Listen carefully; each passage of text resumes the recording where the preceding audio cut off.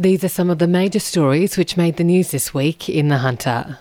Port Stephens MP Kate Washington on Monday responded to news a number of preventable deaths have occurred after former residents of the Stockton Centre were moved into group homes. A New South Wales Ombudsman report into the issue suggested some group home staff weren't properly equipped to deliver specialty care needed in time. Kate Washington said it was devastating to learn of the deaths and called for more to be done. Something that we should all be really angry about, because the processes that are in place are not allowing the residents to have the supports that they need once they are in group homes. Newcastle detectives charged a fifth person on Monday as part of an ongoing investigation into heroin supply. Strike Force Tukuya detectives arrested the 40-year-old man from Eaglevale in Sydney's southwest on Monday morning. He was charged with multiple drug supply offences and granted conditional bail to face court in August. 4 other people have been charged since the Strike Force was launched in February. They remain before the courts, charged with over 400 offences. It was revealed on Tuesday Murrurundi will remain on the highest level water restrictions as more Upper Hunter communities are moved to Level 1. Aberdeen, Merriwa, Scone and Cassillis will be placed on Level 1 restrictions from the 1st of July. Council said the measures aren't due to an imminent threat to water supply, but are being introduced to encourage responsible water use more generally. The Singleton community was rocked by a tragic fire on Wednesday which claimed the lives of 3 children. Neighbours heard screams coming from the Britliff Close home just before 3:30 in the morning. Police arrived within moments but were pushed back by the intense heat.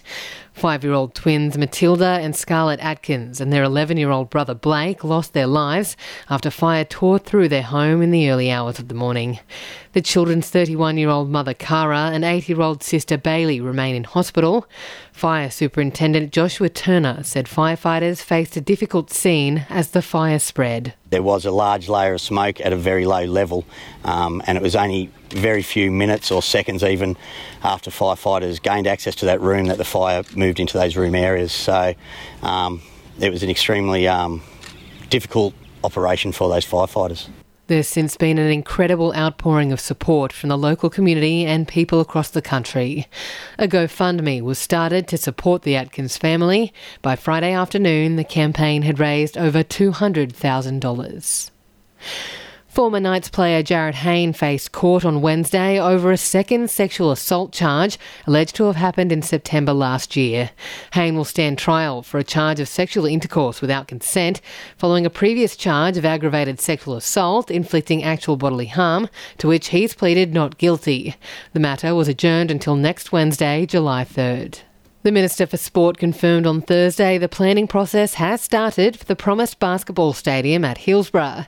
John Sidoti said the facility will allow the region far more sporting opportunities, with the 2022 World Cup for Women posed as a potential event, dependent on the stadium's completion date. Newcastle Basketball General Manager Neil Goffert said the future of sport, especially basketball, looks bright in the Hunter. The announcement was from the Minister for Sport, John Sidoti, guaranteeing that there will be $25 million set aside for the building of our new stadium at Hillsborough, which is the first confirmation we've had, I guess, since it was in the state budget last week. But fantastic news, and we're very excited to get started. While in the Hunter, the Minister for Sport also spoke on the uncertain future of Myuna Bay Sports and Recreation Centre. He said his department is still waiting on a report from the Dam Safety Committee, which will determine whether the facility can be reopened. The review of Origin Energy's engineering report is expected to take another 6 to 10 weeks to complete before a decision can be made.